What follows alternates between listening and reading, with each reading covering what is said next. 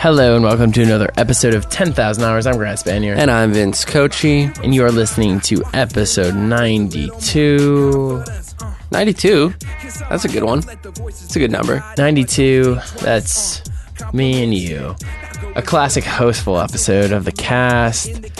One that was actually really, really personal to me.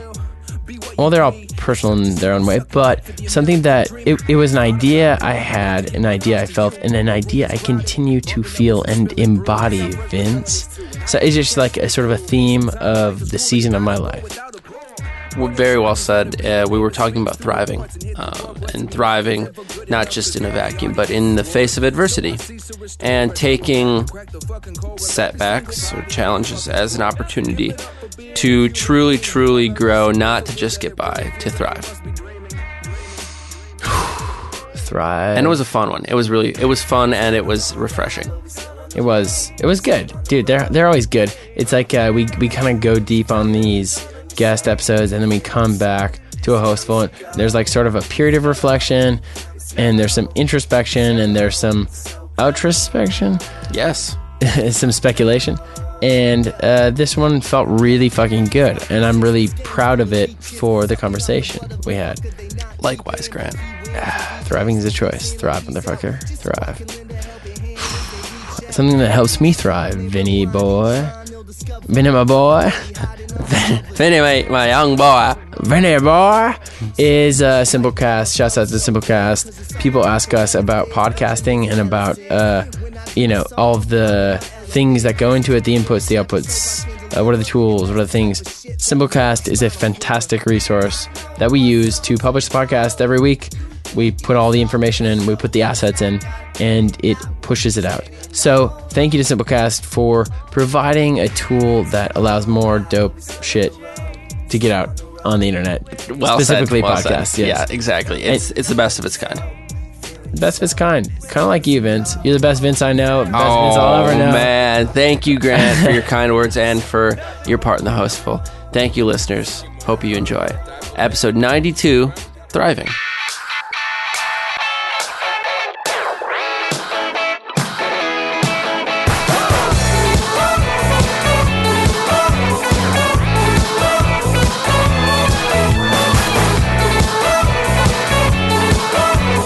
Just the two of us.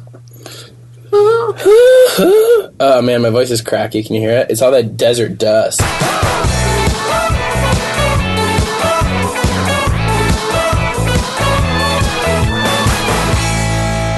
Well, I guess maybe you'd be willing to honor me or do me an honor. Sorry for the space. Sorry for the space there. I didn't mean to imply anything. There's no innuendo. I was just, my processing, my mental processing. Innuendo? Oh, God. Another 10,000 Hours Instant Classic. We'll have to compile a supercut of our very, very best jokes, of which there are that would be a pretty short innumerable. Episode, we should put that out. It's just a blank audio file. With just like a baby crying in the background. Actual crickets. Oh, love it, love it, love it. Man, okay, so I wanted you to do me the honor. I wanted you to do me... and the honor I would like you to do would be regaling me. It's an interesting word, by the way. Like, yeah, it is. Oh, man, I really regaled Vince the other night. I don't think you would use it like that. Well, I don't know. Teach his own. Teach his own. Okay, regale me with some tales about your travels, about your workings, your doings, your goings on. What are you working on, Vince? What are you putting your time into right now? Well, I haven't been traveling much of anywhere. I've been right here in Minneapolis. Yeah, but I mean, I think it's all relative, right? I've been traveling through time, passing along my mortal coil. I'm busy. I'm busy at the office. I mean, this is a broken record now, but XL Energy, I'm like 50 hours a week on that client. Jeez. Very, very busy. But it's cool work. It's national campaign stuff, and they're a good company, so it's fun to work on that. And then I'm not even going to preface it. I'm just going to do it. I'm not going to apologize. We're working on our 50th episode for these parts, which is going to be a best of clip show. So I've been putting a lot of time. Wow, where'd you get that idea? I like how you insinuate that I ripped it off from us on 10,000 Hours, but the clip show has existed since actually like the 1930s.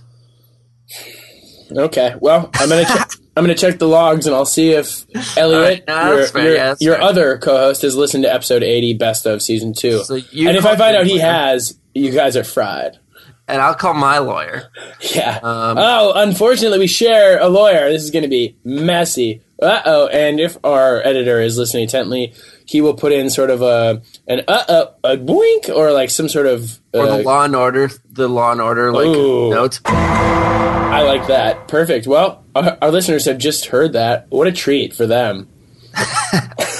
Yeah, that's been busy picking out clips and everything. You know how it goes. Obviously, we've done it before. Yeah. But yeah, keeping me busy. Grant, I am excited to ask you, because I kind of already know, what have you been putting your time into recently? What have you been doing or working on or, listening to?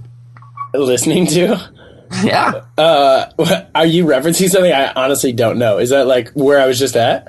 Coachella? Yeah. Okay. I thought you were trying to tie back in your other podcast again, and I was just like, all right, man, we fucking did it. I'm not completely without honor. Yeah, respect. I was just at Coachella Valley Music and Arts Festival in Indio, California. I returned not long ago, just a couple nights ago, and I was at Weekend 2, and I told you a little bit about it before we got rolling, but it was fucking amazing. I feel like using the word transformative can feel a little heavy, but it was really, really special. I was there with my little sister, my 21-year-old sister, and we bonded super hard, and we've been sort of rebuilding the relationship, if you will, a bit over the past like 6 months or the year, and so honestly, man, that was fucking incredible. So just going to that was amazing. And I was there with a group of friends. We had a crew of 13, I believe, and it's a big playground, and it's the mecca to me for art and music on a large scale. And I saw so many artists. I saw such beautiful art, such beautiful people, and the amount of musicians, artists, acts I was able to see in that time, it would be I think even over the course of 5 years, it would be so hard for me to see all of those acts not going to a festival like that. It's just, time-wise, would not be able to do it. Wow. I mean, you told me about this last year when you went. Yeah. And is this your third year or second year? Second. And it sounded incredible, and it sounds even more incredible to be able to share that with someone so important to you, like your sister. Yeah. Has to just add a level of magnificence to it. It really does, and it's a good check-in. Like, it was a mile marker, just because last year, 1 year later, last year I was just on the cusp of giving that TEDx talk. It was kind of an intense time, and there's just naturally you're just reflecting a lot. It's stressful. We're flying out from Minnesota. We're camping for 4 nights. And plus we're in Palm Springs. It's just like, it's a big endeavor. And I don't want to sound too first world problem-y, because it is like, this like beautiful festival. It costs money. It's not accessible to everyone. But I do think like taking the risk of going and just like finding our way is a really cool thing to do with a group of people. And it definitely forms relationships in a way that you kind of can't elsewhere. And just like getting out of your comfort zone. Man, I was fucking dirty. I was like, I showered once in 5 days. I was covered in dust and dirt. I'm now a little bit sick just because I had so much like dirt in my lungs. and it's great, dude. It's great to I wasn't on my phone hardly at all, besides coordinating with the crew. It's just, I shot some photos. I hung out and I saw some of the best art in the world. That's sensational, man. It sounds awesome. Sounds amazing. Not bad. And that's. I hope I get to see some of those pics. Maybe I get to see a pic of you covered in caked in dirt and dust. Yeah, you'll see some. I mean, dude, my fashion game was still like fly as ever in the desert. I'll be posting some of those photos, and you can check those out. And man, I feel like, I don't know what episode it was, but I think we talked about like inspiration or filling the buckets or something. But talk about something that really just fills the buckets up. I feel so ready to go and just create. You feel thoroughly inspired? Thoroughly, man. I'm vibrating. Yeah, I'm really glad to hear it, man. That's awesome, man. That's awesome. And you know what? And maybe I'm tipping my hand a little bit. But maybe it's not so far off from what we're going to be chatting about, you and I, just the two of us today. Yeah, on another Hostful edition. Love it, baby. Ooh, my fave. Yeah. The Hostful music, Pat, put that in here. Yeah, Pat, actually go ahead and create the Hostful music. Make it sort of upbeat, fun, cool, kind of vibey. He's a musician, right? Yeah, he's a musician. He could do that probably. I mean, Perfect. he won't and he shouldn't, but he could. Okay, maybe not this one, but the other one, do the other one. Yeah, so the topic this week is something that was inspired by my time in the desert, in that hot, hot desert. And I think where it came from was just a series of events. And this is just my series of events, but I think this series of events could be anyone's. Like, it's just sort of what happens when you're in an uncomfortable situation. And then maybe it's a little bit of gravy in the negative way in this case. But when you're camping, like, you sort of just need to be flexible. You just need to be able to react to the environment, to the things. It's just less controlled. You don't have as much control over the elements, the factors, everything around you. So you just kind of got to be cool. And I think you have a lot of choices at every time, or at every moment. You know, there are just a series of events and a series of choices you have to make.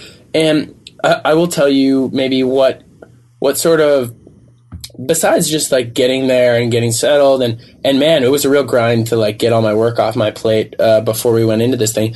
But very early on, so the very first night, I had a Yashica T4, which is a really cool camera. Actually, it's kind of fuck Terry Richardson, but it's the camera that really Terry Richardson popularized. Sure, film camera. Yeah, I mean, I can't speak. I don't know the guy, but it seems like he might be a little bit seedy.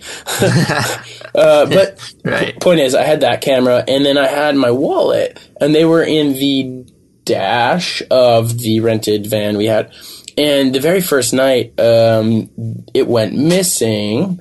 And no, Grant. It wasn't until I got the fraud alerts that I realized it had been stolen. And there was like a fair amount of cash, my cash for the weekend in there, and my cards, all my cards, and whatever. And so something like that happens, and it's like, ooh, this could really like ruin the next few days. That could totally sink the whole trip, man. Yeah, man. It's like, oh God, this is stressful. There goes my money. There goes my resources. There goes X and X and X. And like, and here comes a lot of shit that you have to deal with. That I have to deal with. Cards. Yeah. Protection, et cetera, et cetera. The camera's gone. I mean, there was a roll of film I'd shot in there that night. That's not replaceable. But here's the thing. That roll of film is pretty much the only thing that isn't replaceable in some form.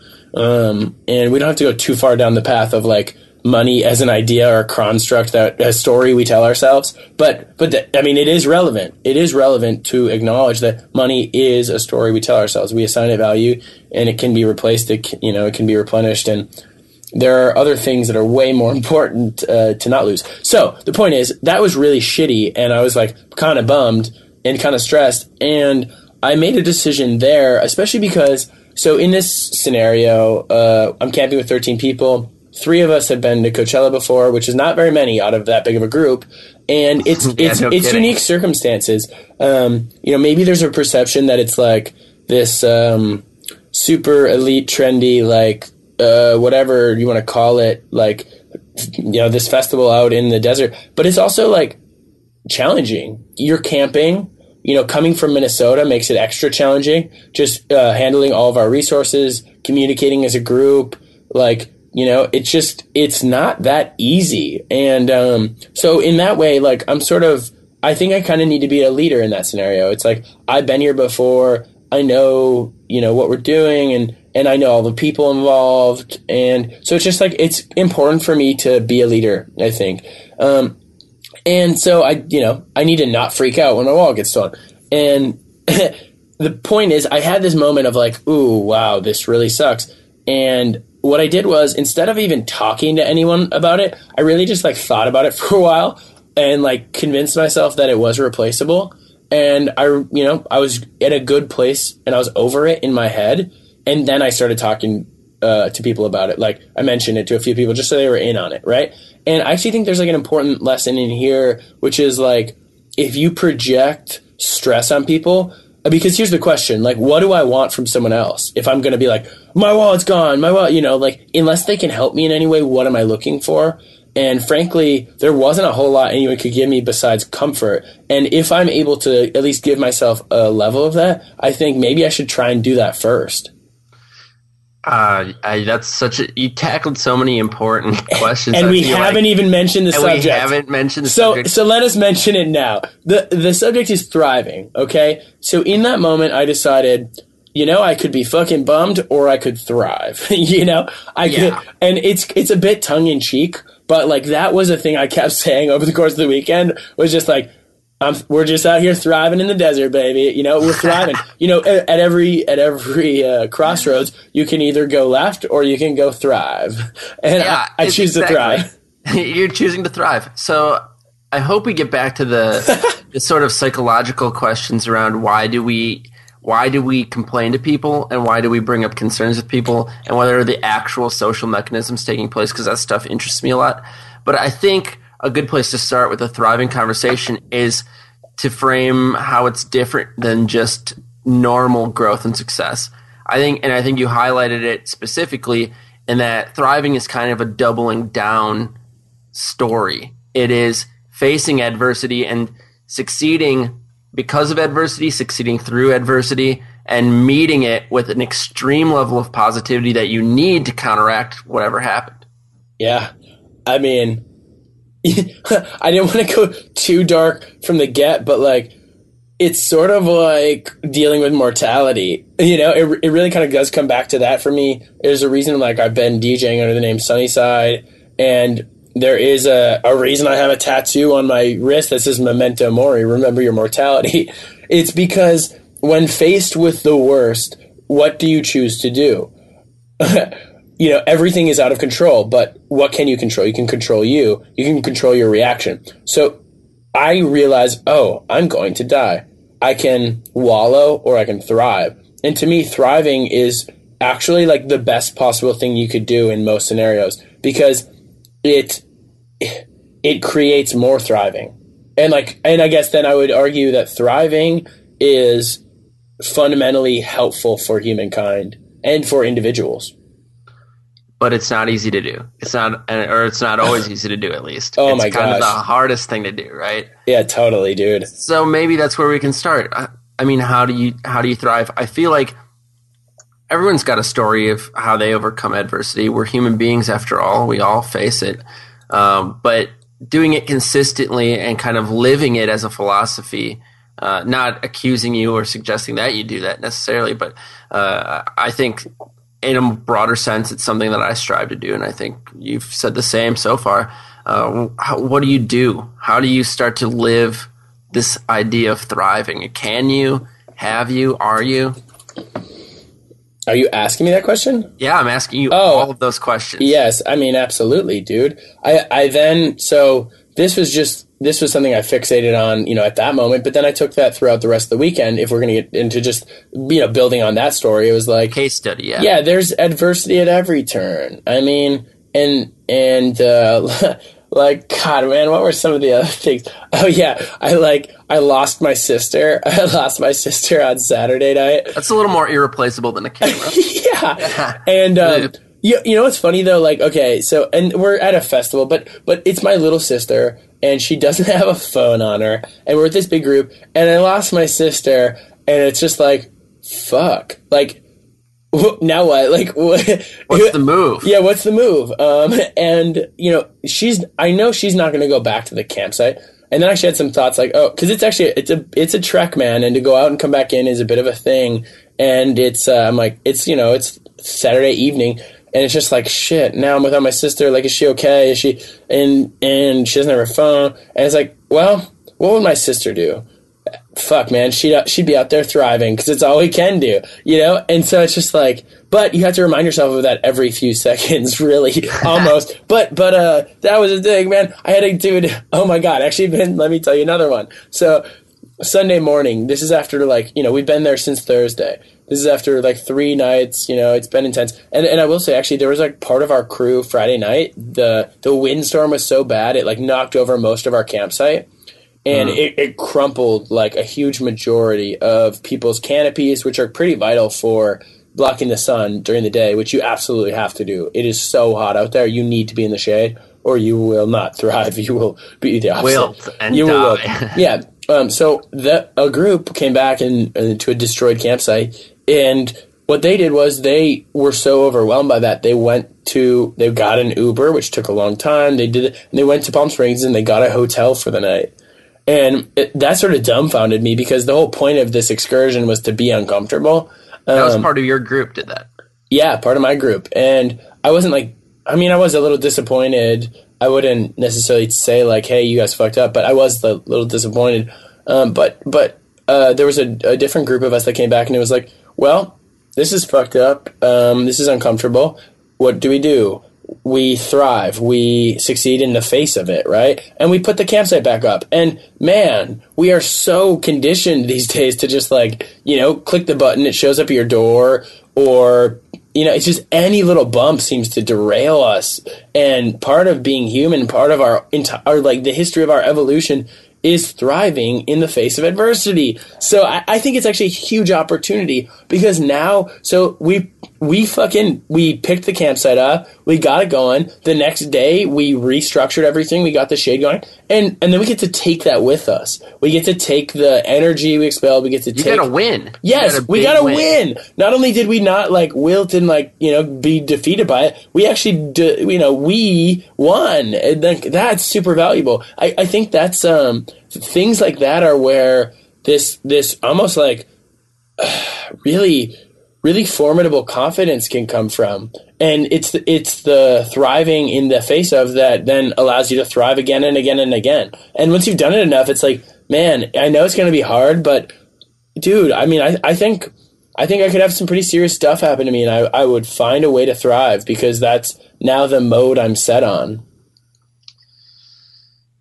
That's you bring up some good points. I'm not a huge fan of the idea of sacrificing convenience or ease just for the sake of a romantic notion. That I usually fall on the side of if a system can be improved, improve it. But something that's very real that you do lose that cannot be overlooked is the ability to learn to thrive, the ability to learn to confront adversity and be flexible. The easier things are for you, the less apt you are to deal with adversity.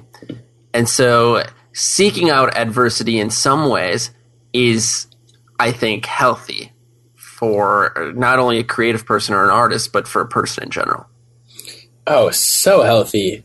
It's so healthy. I mean, it's, man, that the whole weekend, I don't want to get, well, whatever. I'm not going to sit here and fucking talk about, I don't want to get too into Coachella, whatever. The point is, it represents something. And it does remind you a little bit of this is hard. This is a hard thing, but this is worth it. This is also not that hard. I don't know. It just gives you good reference points.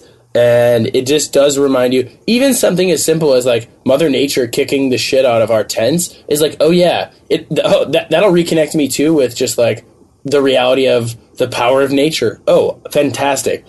Nature's much stronger than I am. Cool. Is there a different type of conversation that happens with adversity because you opted into the situation? Yeah. I mean, instead of being basically victimized by chance, you guys elected to do something hard and something challenging, and then risk and adversity and bad luck kind of married itself to that, but it is in some way something that you opted into.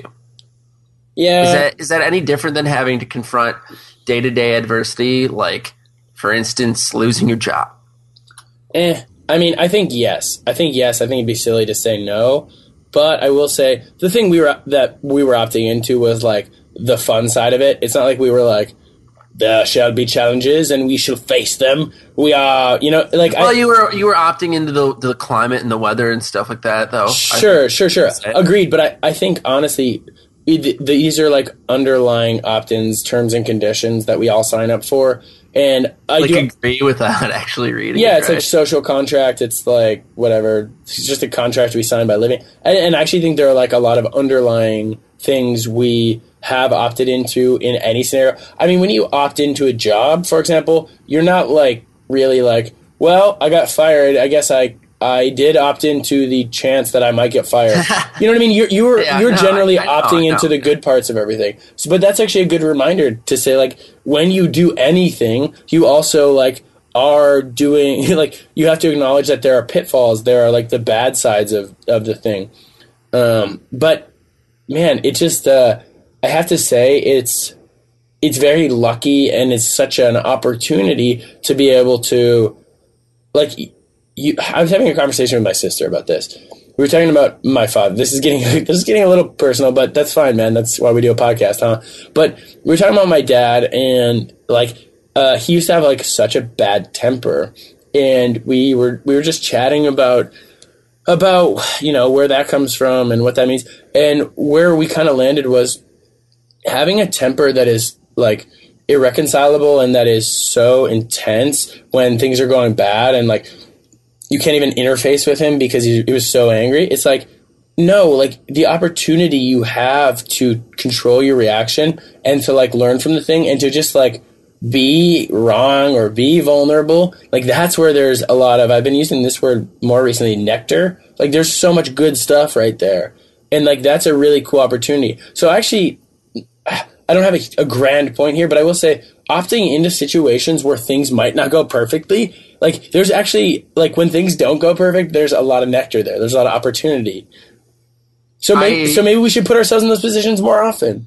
Yes, and I almost feel irresponsible for taking the conversation down this path, and I'll do it briefly. I think it's important to understand that there's certain degrees of adversity that we're not trying to glorify adversity across the board. Like, and this isn't one of those, you know, classic reductionist conversations where someone else's problems are worse than your problems, so your problems don't matter, et cetera, et cetera. All I want to point out is that the ability to seek out adversity comes from an inherent place of privilege, and in that, it makes its own point that it's useful to put yourself in challenging situations because it builds character, and it also helps you to understand the less challenging areas of your life in a more nuanced way. Yeah, that is a really good point. I mean, this is potentially problematic. But I stand by this, which is it's more nuanced and it's more complicated, especially as you go down the line of adversity versus privilege. But I will say that I think one of the ultimate manifestations of this idea of thriving is to be in a position where adversity is sort of the only option. And it is part of the daily ritual. It is part of reality, no matter what. And I think the choice to thrive within those constraints is sort of one of the highest truths. You know, rarely do we bring this up in conversation, but let's just say in the Holocaust, okay? There's a book, what is the book called? It's sitting on my bedstand right now. Man's Search for Meaning. Man, what a beautiful, beautiful book about a gentleman's experience in concentration camps. And I'm realizing now, and I'm connecting this idea of thriving now to that, which is faced with the absolute worst with really no other option. No other option. Like, that man chose to thrive to a degree, and there are a lot of people who chose to thrive. And I think thriving is a relative term, and man, it's I guess on the base level, it's survival instinct. It's really survival instinct. But on the upper levels, from the places of privilege, I think I think then maybe we call it thriving. But I think, I'm glad you brought that up. I'm glad you kind of took it to its logical extreme. one of the most adverse situations a human being could find themselves in, because it really highlights the point that I think we're actually making, is that thriving is relative, and the goal isn't to like equate like all adversity as equal adversity. It's to understand that thriving in the face of adversity is something that you can bring to life, small struggles to its medium struggles to its large struggles. And it's a philosophy that you can hope to live in a means that would eventually teach you a better way of dealing with adversity as a whole. Yeah, absolutely. Man, it also just feels like it's a purpose-giving mantra, you know? It's expansive and it's helpful, and yeah, I don't know. And it's healthy? Is it healthy? I think it's It's so healthy. That's the thing, man. It's so healthy. And okay, so let's take it to a different extreme, or the other side, when we're not talking about as much adversity and maybe the idea of thriving with less adversity, but more it's about opportunity. And to me, even like with the stuff I'm working on right now, I'm really like thinking about how can I just fucking like thrive? Like how can I thrive within the projects and, you know, the disciplines, the mediums? Like that's kind of the next stage of stuff, I feel like. Do you feel like you need to seek out, and not in like the most literal way, but seek out adversity in order to find ways to thrive? And I'll deliberate, or I'll clarify what I'm trying to say here. Like, do you feel like you have to challenge yourself to unlock a level of thriving?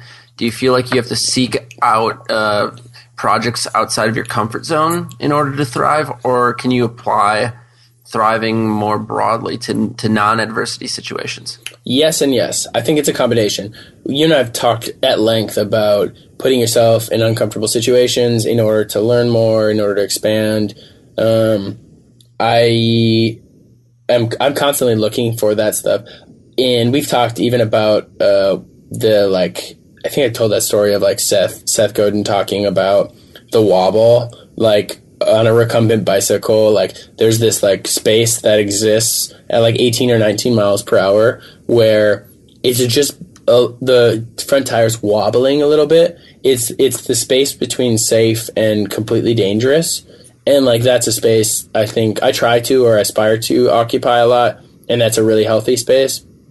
To me, I think actually some of what I'm thinking about now is actually less just putting myself in a completely new scenario in order to learn a completely new skill, and it's more about finding things that are currently in the wheelhouse and expanding them and pushing them further.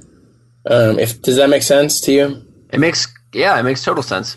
I mean, you want to avoid total chaos, because I don't know that progress can be made in total chaos. Well, yeah, and I think you want to avoid having to go to deeper levels because those are scary too, and committing to something is scary. So sometimes I think that can be the motivator for just trying new things, or like putting yourself in. And I think there's actually some like value in just doing the thing that, you know, that you actually do know how to do, and thriving within that. Yeah, it's super interesting to me. I'm curious as to, I mean, I know that we sometimes like to bounce in and out of high level, low level discussion. How do I seek out this sweet spot, this wobble zone? Are there ways that you seek it out? Are there ways to identify it? When you say that you want to avoid chaos but still stretch your limits, it makes perfect sense, but it's not completely intuitive how to do that. Yeah, I mean, I don't necessarily have the answer. But, you know, I think for me, where I'm at, the answer is going deeper on current versus trying to seek out new so much. So one example would be, and I don't think we've talked about this, but I'm going on tour with Gallant and Zoo. I'm going on tour with Gallant again for like 2 weeks. And I had some like revelations this weekend. He actually saw him perform, and fuck, man, he did dude, it was actually really fascinating to be at Coachella this weekend or last weekend. On the cusp of, or not the cusp. What's the opposite of the cusp? The other side. In the wake of the fallout. Yeah. In the wake of Prince's death, because there's so many tributes, so much Purple. Unbelievable. And Gallant did a really beautiful cover of Purple Rain with Sufjan Stevens.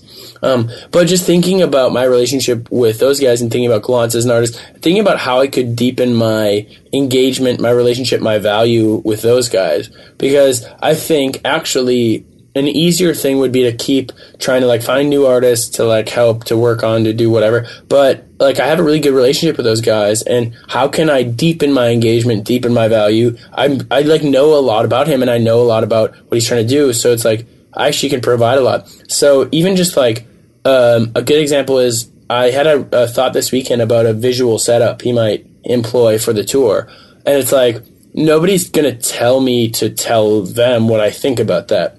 Like, that's not in my job description. I don't have a job description. I mean, tour photographer is what the thing is. But it's like, if you can provide value, like, find ways to, like, suggest it. So I pitched them this idea, and they're, like, really about it. And now I think I'm going to try and produce this thing, which is just, like, that's a weird thing, and I'm not really sure.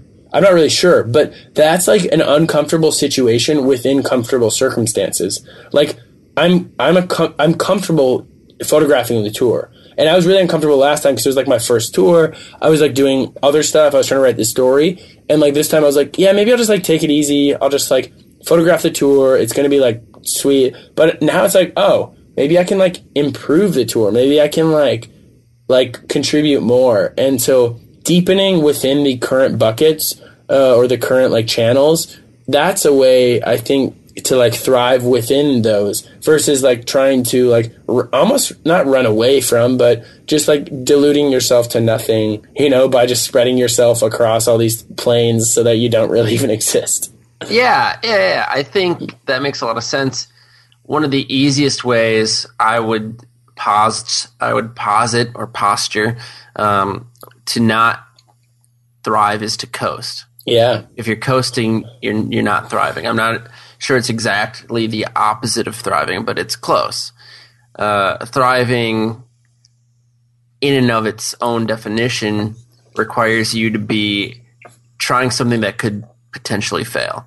And coasting doesn't involve that at all. And not to say that good work can't be done in mid-coast. Coasting is super efficient. It's how you cover a lot of distance. And I think like all of us as artists have understood the time period when we needed to, for our own mental health or our own, you know, career longevity, coast just a little bit, draft a little bit, you know, steer into the hill. But it's not a viable way to grow as a person. Absolutely.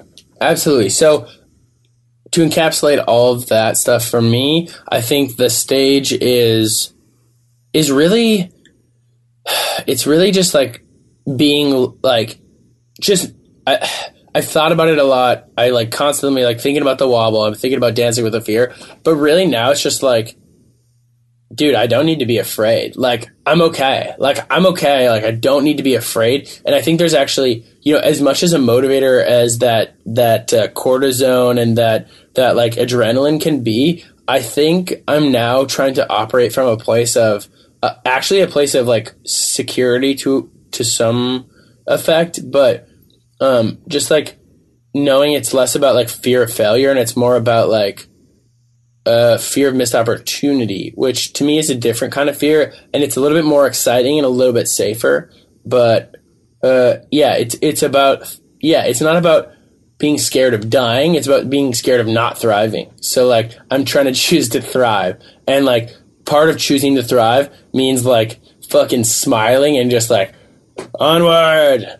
And and part of being able to thrive is already having surviving kind of wrapped up. Yes, like, exactly. Vince. Having surviving taken care of.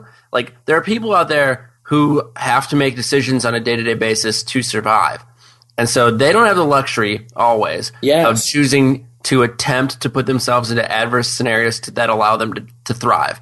So it's important that we make the distinction. But you also make a good point. Some of us have control over our lives to the point where we can make decisions that allow us to survive more consistently. And you have detailed that, I think, over the last year, 2 years, making decisions that take away the actual anxiety of just getting from point A to point B. Mm-hmm. Totally. And it sounds like it's paying dividends, man. I think it's good, man. I fucking feel great. And I also, this is such a weird conversation because there's so much privilege involved. But I guess my way of dealing with that is like, I do feel an impetus, at least personally, that to thrive because I don't need to just survive. Like, I've got that on the hierarchy of needs taken care of generally. And so it's like, well, man, let me honor those that are surviving, and I'm not saying what I'm doing is like that honorable or is that even helpful to those people. Yeah, I don't think you're saying it's helpful at all. It's you're afforded this opportunity. It's on you not to squander it. Exactly. And that's a good motivator too. That's like exciting to me. It's like, fuck yeah. Hey, let me tell me as well, man. Let me tell you a little story, and then perhaps we can talk about something that's not so germane. So, so another scenario of my thrivance. Over the course, yeah, I have no idea. My thrivication last weekend. It was Sunday morning after a few days of the camping, of the stress, of the dealing with all these baking in the stimuli. sun. Yeah, absolutely. And I was so dirty, it was just grimy. And I went to take a shower, and had these long lines for showers, and it's like so funny. Just people just standing there, and they just look rough. But we're all waiting for the showers, and you finally get in there, and it's kind of gross in there. Whatever. Again, this is inevitably. It's a place of privilege. Okay, I get that. But it is pretty nasty in these showers. It's just like, all right, let me clean my dirty, dirty body and just like, let me like cleanse. Let's do this. And so I hang my towel up. I get in the shower. I do the thing, clean my body as best I can. And I get out of the shower, and removed from the hook now is my towel. It is nowhere to be seen. It is gone. You've been towel napped. I've been towel napped, man. And this is, let me tell you something, Vince. The person who took my wallet, the person who took my towel, this isn't even about money or about their position. They were at fucking Coachella. If they were there, there's like, the level of need was like not as high. This wasn't a man stealing bread to feed his family. Yeah. This was just an asshole. Yeah, an asshole. Absolutely. And so somebody took my towel, and it's just like, fuck, man. Like, and so I'm just like, well, again, here's a crossroads. What do? I get out of these trailers that the thing is in. I'm step out in the courtyard, sort of stand there for a minute. I put my shoes on. I'm just dripping wet in my swimsuit, which was a gift from Europe, and so it's a very small swimsuit. Yeah, baby. And I actually particularly really like it. It's like, I love it. And so I have my pants and my toiletries and whatever, and my sweatpants there, and I'm walking toward the exit, and the woman who's the greeter there, or the attendant, goes, "Oh, drip dry method, huh?" I was like, somebody took my towel. And she's like, "Oh no, sweetie." And I was like, "But I will thrive." And I went running through the entrance, and I just went sprinting past this gigantic line of people, and I just did a full run all the way back to my campsite. And it felt so fucking liberating, Vince. That is the thing, man. It's like, wow, I felt amazing. It was like, fuck yeah. Something was bad, and I'm like, great. Like, that's fine. It's honestly, in that way, like, the energy that is expelled toward me the negative energy, I can like use that and I can like Dragon Ball Z back. It's like pretty cool. Yes, lend me your energy Yeah. for the spirit bomb. I love that, man. Fuck yeah. Wow, Yeah. there's like a really literal thrive moment. Yeah. You did thrive. You I thrived did, there. dude. It was great, man. Shouts out to thriving. Shouts out to the guy who stole your towel. Yeah, honestly, For the gal. Thank Fuck you. 'em. Fuck them. And gender's a spectrum. No, but it is. It's like, it's just like whatever, man. You're fine. You get to choose to like be good and be happy, and like it kind of sucks that person is like clearly feeling bad about some stuff to the point of taking that. But dude, you get to go do you. Exactly, man. That's a good point, man. Can you hear it in my Can you hear is my voice weird to you right now? By the way. I wouldn't go so far as to say weird, man. Like, weird is kind of a negative term. Whoa! I disagree. Most times, I think weird is like think excellent. it shouldn't. I don't think it should be. I think society sometimes uses it as a pejorative, but it sounds raspy. Yeah, It sounds like a little bit throaty. it is, man. A lot of dust out there in the desert, and a huge sleep deprivation, a gigantic gap of the I hours remember you're supposed to get, yeah. when I was studying abroad in Berlin, and then I went to Munich and was walking around the Alps, or the lower Alps. It actually burned to like take breaths because the air was so clean, and the air in Berlin is pretty dirty. So I'm kind of imagining you in the great northern air of Minnesota, like the dust just burning off your lungs. Oh man, yep, it's in there.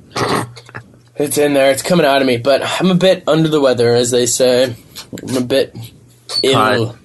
You caught festival fever? Festival fever, as they say as well. Yeah, man. And I think perhaps this brings us to what one would call an off-topic topic. I think you might be right about that. I think that's fair. I strive to be fair, Vince. That's all I hope for. That's all anyone can hope for. Yeah, what are we talking about in this week's off-topic topic, man? For this week's OTT, selfishly, we're just chatting about something that might make the illness a bit better, a remedy, if you will. Whoa, we're chatting remedies, Van. Oh, isn't that a song? Is that a song? Yeah, it's a song from the early 2000s. And it's pretty sweet that Pat, our editor, has now dropped in 2 sound bites for one episode, and he'll drop in. This one under 8 seconds. Is it 8 or is it 15? Is it? I thought it was 15. I think it's 15. 15? Keep it under 15 seconds. We can get the whole chorus in there then.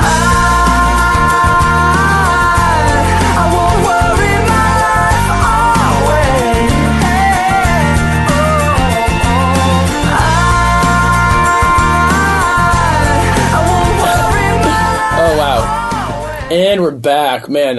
What a classic song! What a I will delightful say track. I wasn't very fond of that song then, nor am I now. But I'm glad that Pat put it in there. Shouts out to Pat. Thanks, Pat, and shouts out to what's the band? Oh, there's no way I remember. Okay, who is that? Maybe Hoobastank? Was that Hoobastank? Sounds right. Or Matchbox 20 or something. Oh yeah, maybe it was Matchbox. We'll show notes them maybe if we figure it out. We'll show notes the full song if we figure it out. Van, maybe you could start us off. I don't know if you. I feel like the most common illness here is just like as the common cold. Oh, it is. It's common because of the drastic and immediate weather changes. Don't write us saying that weather changes don't actually cause colds. I know they don't, but being out in the cold makes you more susceptible. Whoa, a rare Vince trip up. Susceptible to catching illnesses and people being around each other, breathing in air, staying inside all winter. That does the same thing. So, all right, save your letters. I'm sure we'll still get a few, but that's fine. But Vin, I'm wondering, do you have any remedies for the common cold or for a similar illness? Yeah, I was super sick right before my Chicago trip this last a couple months ago, and I got hooked on tea and tea alchemy. There's so many different teas that cure various ailments, either through placebo or through real reactions, and I was a tea fiend. And I love coffee so much, so I don't really drink tea very often. But I was on a tea kick, and I don't know if it helped me recover faster, but it made the suffering a little less constant. Man, these placebos are really helpful, and these rituals, like, man, even I don't want to get talking about thriving again, but it is like things like that where like, ooh, I'm faced with like an issue. Like, what are the things I can do that give me some semblance of control and then allow me to deal with my circumstances? But shouts out to, man, we got on a really, really hard kick making fresh honey ginger lemon tea. Did you ever have any of that over here? Oh, I have had honey ginger lemon, or at least honey ginger, or at least lemon ginger, or some combination thereof. Yes, and if our listeners are wondering, honestly, this is really worth a try. Like, I would say, so just buy some ginger root, I don't know, like, you just, even to just try out for the first time, get a few chunks of it, okay? Like, a handful or two. And what you do is you just kind of, like, skin it, you kind of, like, slice it up. You peel it like an apple. Yeah, kind of. I would say, like, less thin. It's just, like, it's about surface area. So, like, long, thin chunks of it, and then put that in a pot, and then get some honey. Well, I would say, like, maybe a half a lemon is a good place to start, and just squeeze it out, and then put the actual half of the lemon into the pot with the water. So, fill the pot with water, cut up the ginger, squeeze the lemon in there, and then put the lemon into the water, and then just apply some honey. I don't know how much. To taste, exactly. And then boil that, let it settle, drink that motherfucker. It's so good, dude. Drink it right up. And then I'll usually eat a piece or two of the ginger. Oh yeah, I like ginger when I'm getting sushi. Yeah, it's a digestif. It helps with it helps calm the stomach. I assume it must be with the tea too. I mean, I have to imagine. Yeah, ginger is a great plant, and I'm very modernist in terms of medicine, and I'm not like I don't really subscribe to alternative medicines. If I'm actually sick, if I'm at a doctor's office, I'm going to take the pills, but it goes without saying that humanity has relied on these things for their benefits for millennia. Yeah, exactly. Yeah. And who are we to look in the face of ginger, which calms the stomach, the throat, and the soul, and not at least enjoy a good hot cup of ginger lemon tea every once in a while? Shouts out to Ginger. And Vin, we do need to get sushi again soon. Let's do it. What are you doing tomorrow? Actually, I'm busy, but maybe on Friday. I believe I'm actually headed to a friend of the show, Barrett Brooks' wedding this week in Atlanta. Oh, no kidding. Well, yes. My absolute. I will, man. Best, man. I will. I'm kind of not super hype. I mean, I know you love weddings. I do love weddings, but I also am just like not trying to put them on my calendar. So I think it's kind of rare that. Oh God, we don't have to go too deep into this, but my former roommate, I introduced him and his fiance. And they wanted me to be in the wedding. Owen and Maggie? Yeah, I wasn't going to say their names because we were talking intimately about them, but respect. Sorry. But, no, it's whatever. They don't listen to this fucking show. I hope somebody tells them about this segment and they go listen. But he asked me to be in the wedding, and I just politely declined. Wait, that's not so horrifying. Wait, that's not horrifying at all. You politely declined. Yeah, by sending him a hate mail. No, I didn't. Yeah, I don't know. Will you attend? Do you think? I think that's one I would attend. I think my point was going to be that I don't even think I'll attend that many just because I don't know. Yeah, they're a big commitment, man. It's tradition. And it's beautiful. It's good. And you want people to go that want to be there. I don't think it's as taboo as some might see, but I can definitely see there's a lot of old world kind of face saving culture in wedding invites. Oh my God! Yes, it's quite the dance. Like to RSVP no to a wedding, you need generally a really good reason. Yeah, you have to have it. You have to have it signed by 3 people. Who will corroborate your story? A witness, a doctor, a lawyer, and the rabbi. They walk into. Yes, the shaman is the bartender. He says, "Okay, so your remedy was Tea. Tea. Grant, what about you? I know you're a big tea drinker, so I kind of stole your thunder, but do you have any That's maybe cool. a little more quirky remedies for us? Yeah, actually, here's what I will say.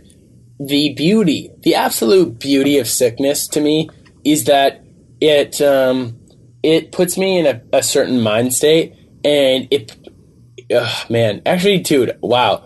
I'm like having some revelations right now. Getting sick is a godsend for me because I really have a fucking hard time chilling out and like not doing something with my hands.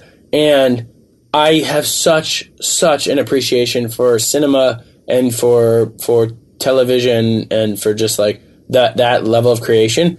And one of the beautiful things that sickness affords me is an excuse, the excuse that I need to really just commit to watching something and to totally engrossing myself. So weirdly enough, some of the most impactful movies that end up like inspiring me so much. I can think of like, Looper and Brick. Didn't you watch Drive when you were sick? Yes, I was just gonna say Drive, dude. Those movies, they like then stick with me because I am totally engrossed. And I think I've done better over the past, let's say, 3 years of making commitments to watching the stuff and like going to the movie theater or just like really committing to watch it. But it forces me to, and it really, those things end up sticking with me. And actually, I'm kind of weirdly excited right now because I'm feeling pretty sick, to be frank. And I think I'm going to watch a movie. I'm going to watch a movie tonight. I'm really going to commit to a movie.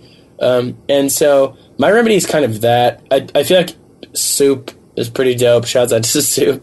Soup, tight. So Soup is always just lit.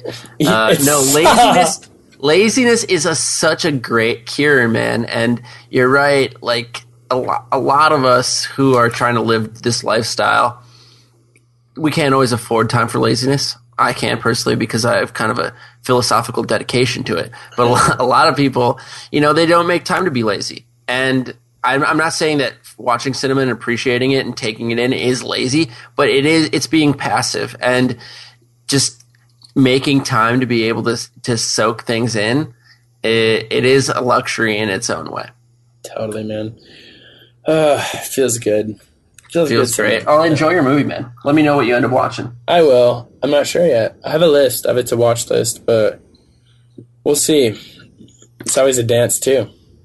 It's a dance with the devil himself. Hey Grant, why don't we just segue a plain talk segue into some last thoughts? How about? Sounds fair. Hey, how can our listeners support us?